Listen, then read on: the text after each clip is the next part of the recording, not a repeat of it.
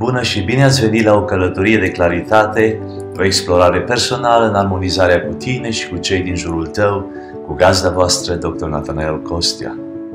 Aceasta este o călătorie de conștientizare emoțională și spirituală, de descoperire a ceea ce înseamnă viața cu adevărat și o trecere clară de la o lume condusă de ego la o lume condusă de însemnătate. Consider că putem să devenim mai conectați la gândurile noastre, la emoțiile noastre și la spiritualitate.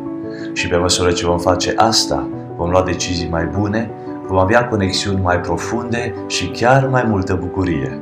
Acesta este un strop de claritate.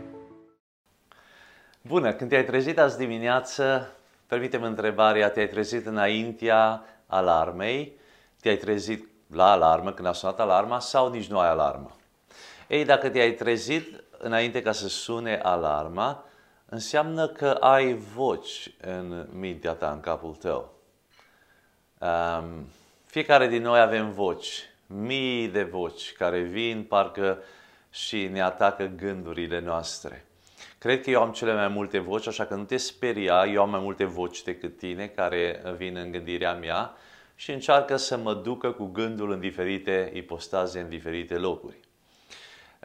Ce facem noi cu vocile acestea? Le ascultăm, le dăm șansa să ne povestească, gândim lucruri care se nasc, se ivesc în gândirea noastră, în mintea noastră și petrecem timp cu ele, conviețuim cu ele. Nu știu cât de bune sau cât de rele sunt vocile acestea pe care le ascultăm și cât de mult ne plac aceste voci, dar deseori rezultatul ne spune că vocile acestea nu sunt întotdeauna sănătoase. Ele aduc frică, aduc îngrijorare, anxietate, stres în viața noastră și cumva ar trebui să scăpăm de ele. Astăzi, cu mare bucurie, vreau să vă vorbesc despre claritate în gândire. Cât de bine putem noi să ne gestionăm gândurile și cât de conștienți suntem noi de ceea ce se petrece în mintea noastră.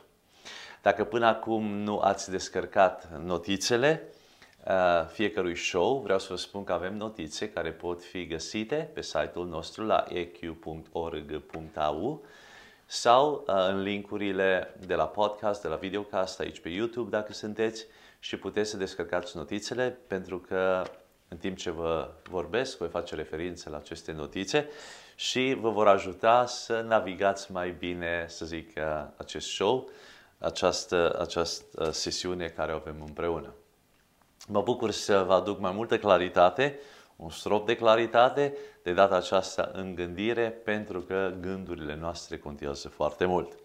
Vreau să le mulțumesc celor de la Masato, masato.ro, cei care ne ajută să ne relaxăm când venim acasă după o zi întreagă de lucru și vrem ca mintea noastră să aibă puțină pace, liniște. Putem să ne punem într-un fotoliu de masaj de la Masato, să ne relaxăm și binele nostru infinit va începe atunci când ne așezăm în aceste fotolii de masaje și beneficiem de ele în casele noastre, în apartamentele noastre, în lupta cu stresul cotidian. Așa că dacă până acum nu te-ai dus pe masato.ro, te invit să te duci și ia legătura cu băieții de acolo, cu fetele și spune-le că ai auzit de ei, de la Nathanael Costea și ei te vor ajuta să îți găsești fotoliul potrivit. Bun, obiectivul acestei sesiuni astăzi este să ne dezvoltăm abilitatea de a avea claritate în gândire. M-aș bucura personal, m-aș fi bucurat dacă aș fi auzit lecția aceasta când eram tânăr, ca să nu bat câmpii, cum am făcut-o ani și ani de zile, pe diferite dealuri și coline aiurea cu gândul, ci să-l focusez pe ceea ce este important în viață. Dacă ești tânăr, vreau să spun că beneficiezi de această sesiune de vreme în viața ta și minunat că poți implementa aceste lucruri. Dacă ești vârstnic, nu lamenta, nu te plânge de anii care au trecut, încă poți să-ți reglementezi gândirea și să alegi la ce te gândești. Așa că e o veste bună pentru noi toți. Înțelegerea gândurilor. Gândurile noastre contează. Poate știi lucrul acesta, contează mentalitatea care o ai, contează ceea ce îți spui ție. De fapt, permitem să spun că nimeni nu vorbește cu tine mai mult decât tu însuți. Tu vorbești cu tine cel mai mult. Ce îți spui? De cele mai multe ori îți spui lucruri care nu sunt reale. Îți spui fobii, îți spui frici, îți spui îngrijorări. Îți imaginezi versiuni care nu se vor întâmpla niciodată. Așa că fii foarte atent la modul de gândire. Conștientizează în primul rând că nimeni nu vorbește cu tine mai mult decât vorbești tu cu tine. Așa că fii atent la ceea ce îți spui. Fii atent la gândurile care le lași să se cuibărească în mintea ta și cu care conviețuiești în fiecare zi. Gândurile noastre contează pentru că ele inițiază însemnătate. Însemnătatea tuturor lucrurilor care noi o dăm în viață are de-a face cu gândurile noastre. Deci gândurile inițiază însemnătate, înțelegere. Noi înțelegem lucruri în mintea noastră și în inima noastră prin modul în care procesăm la nivelul gândirii acestea. Totodată inițiază dorință și emoții. Deci emoțiile noastre au de-a face cu gândirea noastră, dorințele noastre au de-a face cu gândirea noastră, așa că a avea claritate în gândire este foarte important. Ele vin atât din influența din afară, cât și din nucleul nostru interior. De secole, oamenii, psihologii, filozofii și chiar teologii au încercat să înțeleagă de unde vin gândurile. Cred că fiecare din noi ne-am pus întrebarea, păi, dar de unde mi-a venit gândul ăla? Sau de ce gândesc astfel? De unde vin gândurile? Este o întrebare relevantă, o întrebare cu care s-au luptat, să zic, de-a lungul secolelor, mari gânditori și au încercat să creeze o punte de legătură cu gândurile noastre. Bineînțeles, avem neuroni care se conectează, știm la nivelul creierului ce se întâmplă, dar dincolo de acestea nu știm sursa gândurilor. Totuși ceva știm și astăzi vreau să vă explic. Deci avem două surse de unde vin gândurile noastre. Ele vin, în primul rând, din influențe din afară, și asta nu e o ordine, în primul rând și al doilea rând. Ele vin din influențe din afară, dar ele, de asemenea, vin și din persoana noastră interioară, din nucleul nostru central. Gândurile noastre au de-a face cu experiențele noastre din trecut. Deci gândim prin filtrul experiențelor noastre. Învățăturile primite, am fost învățați, educați fie la școală, fie în familie, cei 7 ani de acasă, bunicii, vecinii, strada, copiii, da? Creșterea primită, creșterea și valorile care au fost date nouă de părinții noștri, de bunicii noștri, de colegii noștri din fragedă copilărie, relațiile avute, relația cu părinții, relația cu frații, cu surorile, relațiile avute cu strada, cu copiii, cu școala, cu profesorii, cu învățătorii și totodată, deci aia e una, influențe din afară, și totodată cu programarea noastră din ADN-ul nostru. Fiecare din noi ne naștem, așa ne-a făcut Dumnezeu, în ADN-ul nostru cu o preprogramare de gândire, de modalitate de gândire. De exemplu, n-ai văzut, doi oameni procesează o idee în feluri total diferite. Pentru că unul e înclinat să iubească natura și procesează gândirea prin perspectiva naturii, altul să zic, procesează prin perspectiva industriei. Pentru că lui îi place mai mult industria. Ne-ați văzut, de exemplu, copilul meu. Pe el, să zic, nu-l interesează fotbalul. Eu aș vrea că el să joace fotbal, duc la fotbal, dar el nu are nicio înclinație spre fotbal. El nu se gândește la fotbal. Eu mă gândesc la fotbal, la faze, la cum să atac, cum să apăr, cum să trag șutul ăla, unde îl bag, sub bară, în partea stângă, în partea dreaptă. Pe el nu-l interesează absolut nimic. Dar el, la 4 ani de zile, de exemplu, e foarte interesat de mașini, de exemplu. Pe mine nu-mi pasionează mașinile, pe el îl pasionează mașinile. El s-a născut cu o gândire care merge înspre mașini. S-a născut cu abilitatea aceasta de a procesa și a gândi într-o direcție. Așa a fost preprogramat el. Câteodată noi le numim astea talente sau predispoziții. Oricum, ideea este că s-a născut. Acestea au fost înnăscute în el. Deci avem două surse ale gândirii noastre. Una este cea cu care ne-am născut, cu modul în care vom gândi, pentru că așa ne-am născut din ADN-ul nostru, am fost preprogramați. Și a doilea este influența din afară, în mod special, cu care ne-am născut și cu care am conviețuit în primii ani ai vieții și cu care am învățat după aceea. Claritatea în gândire. Noi avem două feluri de a obține claritate în gândire, în sensul că avem o minte care aleargă inconștientă, care avem o gândire inconștientă, pe care noi nu o gestionăm deseori cum trebuie. Gândirea aceasta inconștientă este întâmplătoare. Mintea se duce unde vrea ea, gândul zboară unde vrea el, este inutilă, nu ne ajută nici pe noi, nici pe cei din jurul nostru, pentru că suntem absenți, n-are niciun rost, este fără rost, este gălăgioasă, în mintea noastră se întâmplă multă activitate și este gălăgie la nivelul gândirii noastre, este nefolositoare, spuneam, nu ne ajută, nu ne folosește la absolut nimic și lipsită de resurse. M-am obișnuit, m-am îndeletnicit să mă întreb, să pun această întrebare mie personal și ai dreptul să mă copiezi dacă dorești. E gândirea mea plină de resurse? Sau e gândirea mea lipsită de resurse? La ceea ce mă gândesc acum aduce valoare, dă valoare sau fură valoare? Deci se merită să mă gândesc la lucrurile acestea sau nu se merită să dau spațiu în mintea mea și timp gândirii acestea? Dacă lăsăm mintea noastră să bată câmpii, cum vorbim noi în românește, mintea aceasta conduce persoana la îngrijorări, la frică, la dubii, la negativitate, la copleșire, la preocupare, la dezordine la nivelul minții, la vinovăție și la stres. Cred că niciunul nu le vrem pe acestea, dar lăsăm mintea să alunece pe făgașuri răzlețe. Așa că plăvărăgeala aceasta ne fură energia. Noi am vrea să ne gândim la ceva pozitiv, ne gândim la ceva negativ și energia noastră este consumată în direcția în care ne gândim. Ne ia focusul, în loc să ne focusăm pe ceea ce trebuie să fim și ceea ce trebuie să facem, ne fură și ne duce și ne blochează în zona aceea negativă, ne ia focusul. Vedeți, noi oscilăm între trecut și viitor și nu știm să trăim prezentul. Față de trecut avem regrete, față de viitor avem frică și îngrijorare. Și oscilăm între regrete, care este caracterizat, regretul este caracterizat de vinovăție, și frica de viitor, care este caracterizat de anxietate. Tot timpul ne speriem și acestea ne aduc stres. Nu știm să trăim momentul prezent și să fim prezenți cu toată mintea, cu toată ființa noastră în ceea ce facem chiar atunci.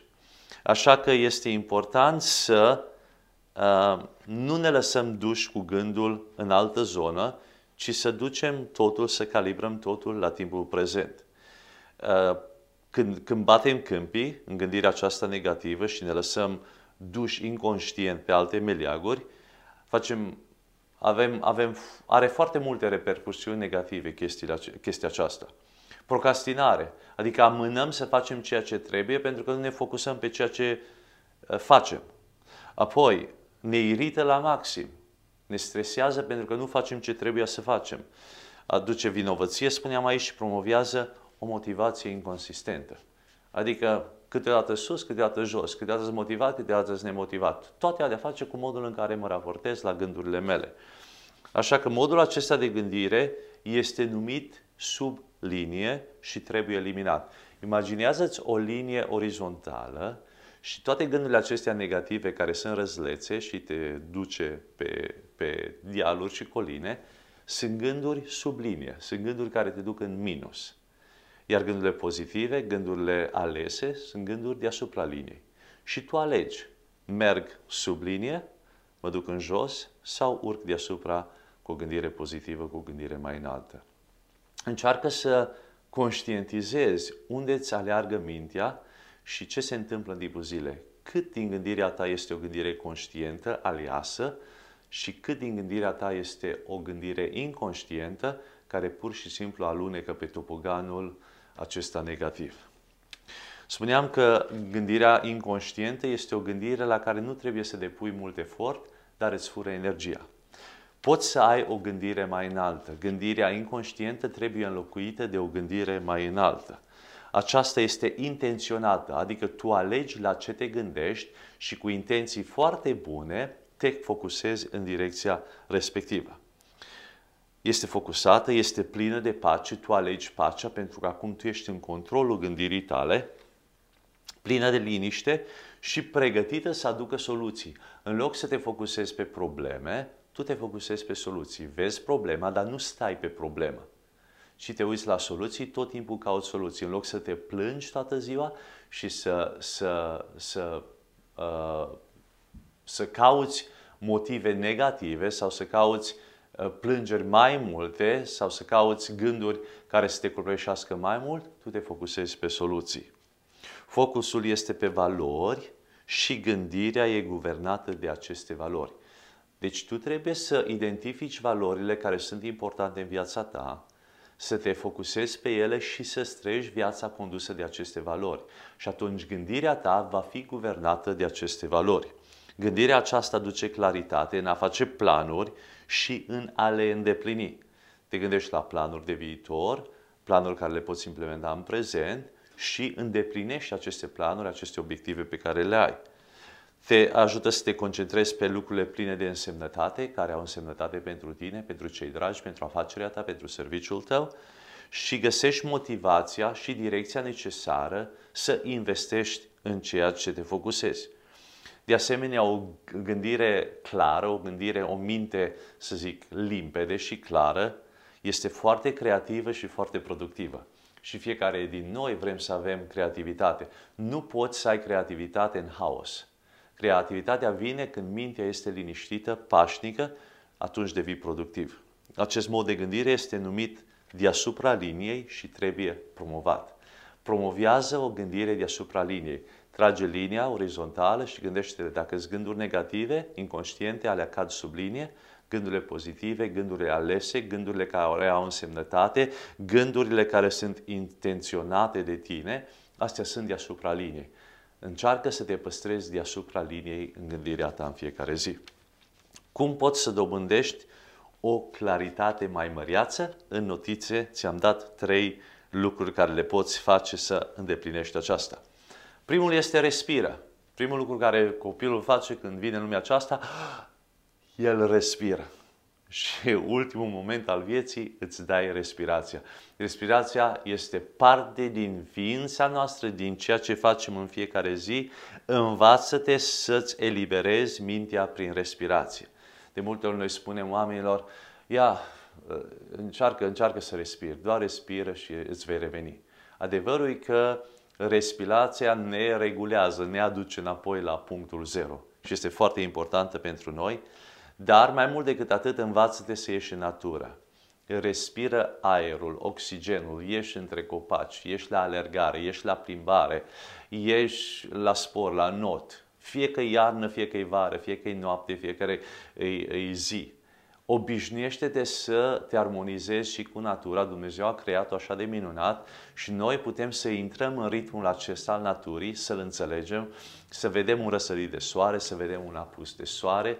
Când e ultima dată când ai asistat la un răsărit de soare cu toată ființa prezentă, cu toată gândirea prezentă, sau la un apus de soare, sau măcar dacă te-ai gândit la acestea? Fă-ți timp să ieși în natură, fă-ți timp să respiri adânc, să-ți umpli plămânii de oxigen, să-ți cureți mintea, să-ți aduci claritate la nivelul minții, să te desprinzi, de baricadezi de tot ceea ce este stres în fiecare zi și să găsești un moment de reculegere prin o respirație adâncă, chiar printr-o meditație, dacă e nevoie. 2. Alegeți gândurile. Tu decizi gândirea ta. Învață-te să fii conștient de gândurile tale și nu te lăsa să o iei razna. Tu alege unde îți focusezi mintea și gândurile tale. Nu lăsa ca gândurile să se ducă în direcția în care ele vor. Alege la ce te gândești, fii proactiv și intențional, adică intenționează. Du-te spre un target, du-te într-o direcție și când ai, să zic, jumătate de oră, știi că mergi de la punctul A la punctul B, alege la ce te vei gândi în jumătatea aia de oră. Alege de la început.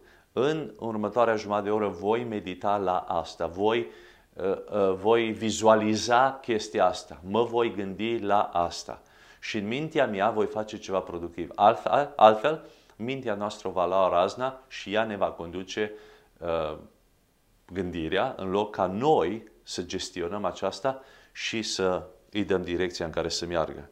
Da, am scris aici, poți alege la ce te gândești. Oamenii spun, dar domnule Costea, eu nu mă pot concentra la ceva, mintea mea aleargă, eu nu pot să-mi gestionez gândirea, nu pot să-mi controlez gândirea, ba poți. Pentru că în momentul ăsta nu te gândești să vii în Australia să mă omori. Deci pare banal, nu te gândești, deci tu alegi la ce te gândești.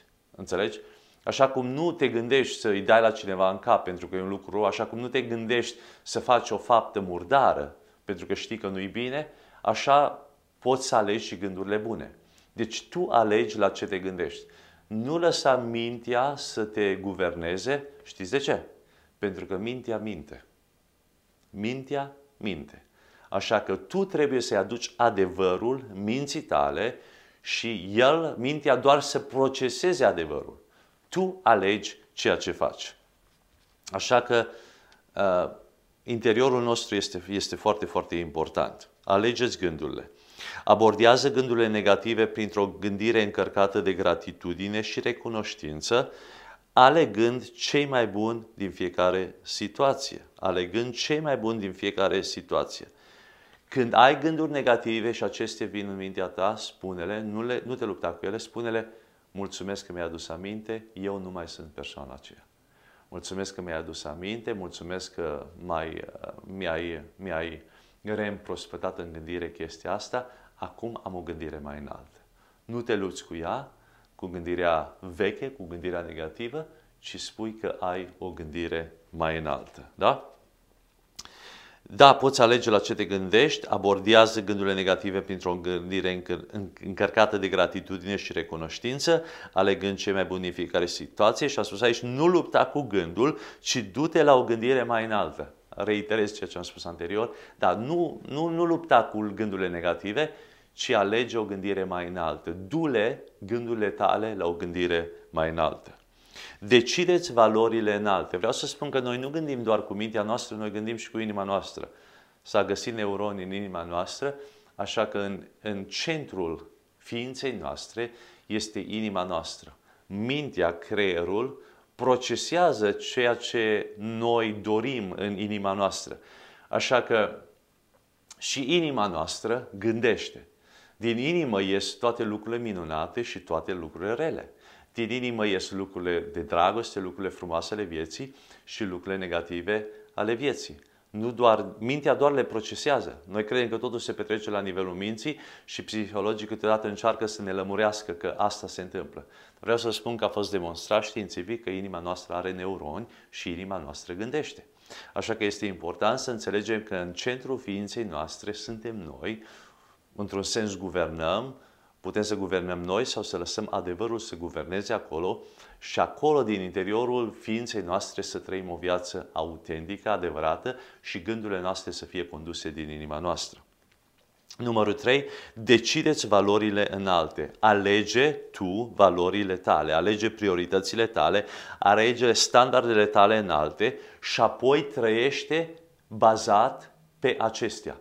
Trăiește în concordanță cu ele. Dacă tu ai valori, care să zic, dacă adevărul este o valoare pentru tine, toate gândurile tale vor fi încărcate cu adevăr. Dacă familia, sau să zic, să petreci timp cu familia și dacă familia este o valoare pentru tine, gândurile tale te vor duce înspre familie. Vei gândi ce poți să faci mai mult și mai bine pentru familia ta. De aceea este important să îți identifici valorile vieții tale. Gândurile tale, spuneam aici, în general se aliniază după valorile tale. Iar acestea provin din identitatea ta. Așa că clarifică-ți identitatea, apoi valorile și vei observa că gândirea ta va fi mult mai înaltă. Află cine ești și vom vorbi despre identitate mai târziu în alte episoade, dar vreau să spun că identitatea este absolut esențială. Află cine ești, care este identitatea ta, apoi bazat pe identitatea ta definește-ți valorile tale, prioritățile vieții, standardele tale înalte și gândurile tale se vor raporta acestor valori și aceste identități. Apoi însemnătatea care o dai gândurilor tale va fi mult mai înaltă, pentru că gândirea ta e mult mai înaltă, vei avea o însemnătate mai sănătoasă, narativa care ți-o spui, gândurile care ți le spui ție. Atunci când vorbești cu tine, cum spuneam la începutul acestui episod, ce îți vei spune ție va fi cu un grad mult mai înalt decât la ceea ce te gândești chiar acum, pentru că gândurile tale vor fi guvernate acum de valori dintr-o identitate clară și apoi interpretarea gândurilor tale va fi mult mai bună și rezultatul va fi o stare emoțională mult mai fericită. Deci dacă vrei să fii mai fericit în viață, rezolvă-ți identitatea, identifică-ți valorile, aliniază-ți gândurile după valorile tale, reiterează, respuneți povestea gândurilor care sunt pozitive, care sunt înalte, care sunt bazate pe valorile care le ai și atunci emoțiile se vor alinia bazat pe aceste valori și bazat pe gândurile tale. Nu emoțiile te conduc pe tine, ci tu îți conduci emoțiile, tu îți conduci gândirea. Așa că sper că aceasta nu-i prea aprofunzită pentru tine și poți să îi dai click, poți să înțelegi chestiile acestea că sunt foarte esențiale pentru noi. Am scris aici în aplicație să scrii un jurnal al gândurilor tale care sunt deasupra liniei și sub liniei. La sfârșit de zi află unde te afli. Vezi unde te afli. Bineînțeles că dacă ai 6, 7, 8, 10 mii de gânduri pe zi, unii zic că putem avea până la 60.000 de gânduri pe zi, nu știu cine le-a numărat pentru că e greu să le gestionezi, dar avem foarte multe gânduri pe zi. N-ai cum să le identifici pe toate dacă sunt sub linie sau deasupra linii. Dar măcar pune filtrul acesta pe gândirea ta. Gândul acesta este sub linie sau deasupra liniei? Este folositor sau nu este folositor? Mă duce în direcția în care trebuie să merg sau nu mă duce în direcția în care trebuie să merg? Este aliniat cu valorile mele sau nu este aliniat cu valorile mele? Este o gândire sub linie sau este o gândire înaltă? Și încearcă tot timpul să te reglementezi, să te aliniezi, să ai o gândire mai înaltă care e deasupra liniei. Și când ai claritate în gândire și stai deasupra liniei, toate lucrurile se aliniază după această gândire. Așa că aplică lucrul acesta în viața ta, cred că îți va fi benefic și dacă îl găsești de bun agur, te rog să-l distribui mai departe. Spune-le altora despre show-ul nostru, despre aceste prezentări care le aduc în fiecare săptămână și încurajează și pe alții să ne asculte, să ne vizioneze pe YouTube și să ne dea, bineînțeles, un star rating, ne plac 5 steluțe, bineînțeles, scrieți un comment, scrieți un feedback, încurajați-ne și pe noi și pe alții, iar dacă aveți întrebări, vă stăm la dispoziție, ne găsiți pe social media, pe mai multe canale, ne găsiți la eq.org.au și vă aștept data viitoare cu mare drag la un alt episod când vom vorbi despre caracterul nostru și lucrurile care le avem forte în caracterul nostru. Vă aștept data viitoare. Până atunci, sunt Nathanael Costia și ați participat la un strop de claritate. Sunt Dr. Nathanael Costia și vă mulțumesc foarte mult pentru că v-ați alăturat în această călătorie de claritate prin conștientizare emoțională și spirituală. Dacă vă simțiți binecuvântați de această prezentare, vă rog să vă abonați, să evaluați, să comentați și să distribuiți oriunde considerați că vă face plăcere. Iar până data viitoare, acesta a fost un strop de claritate.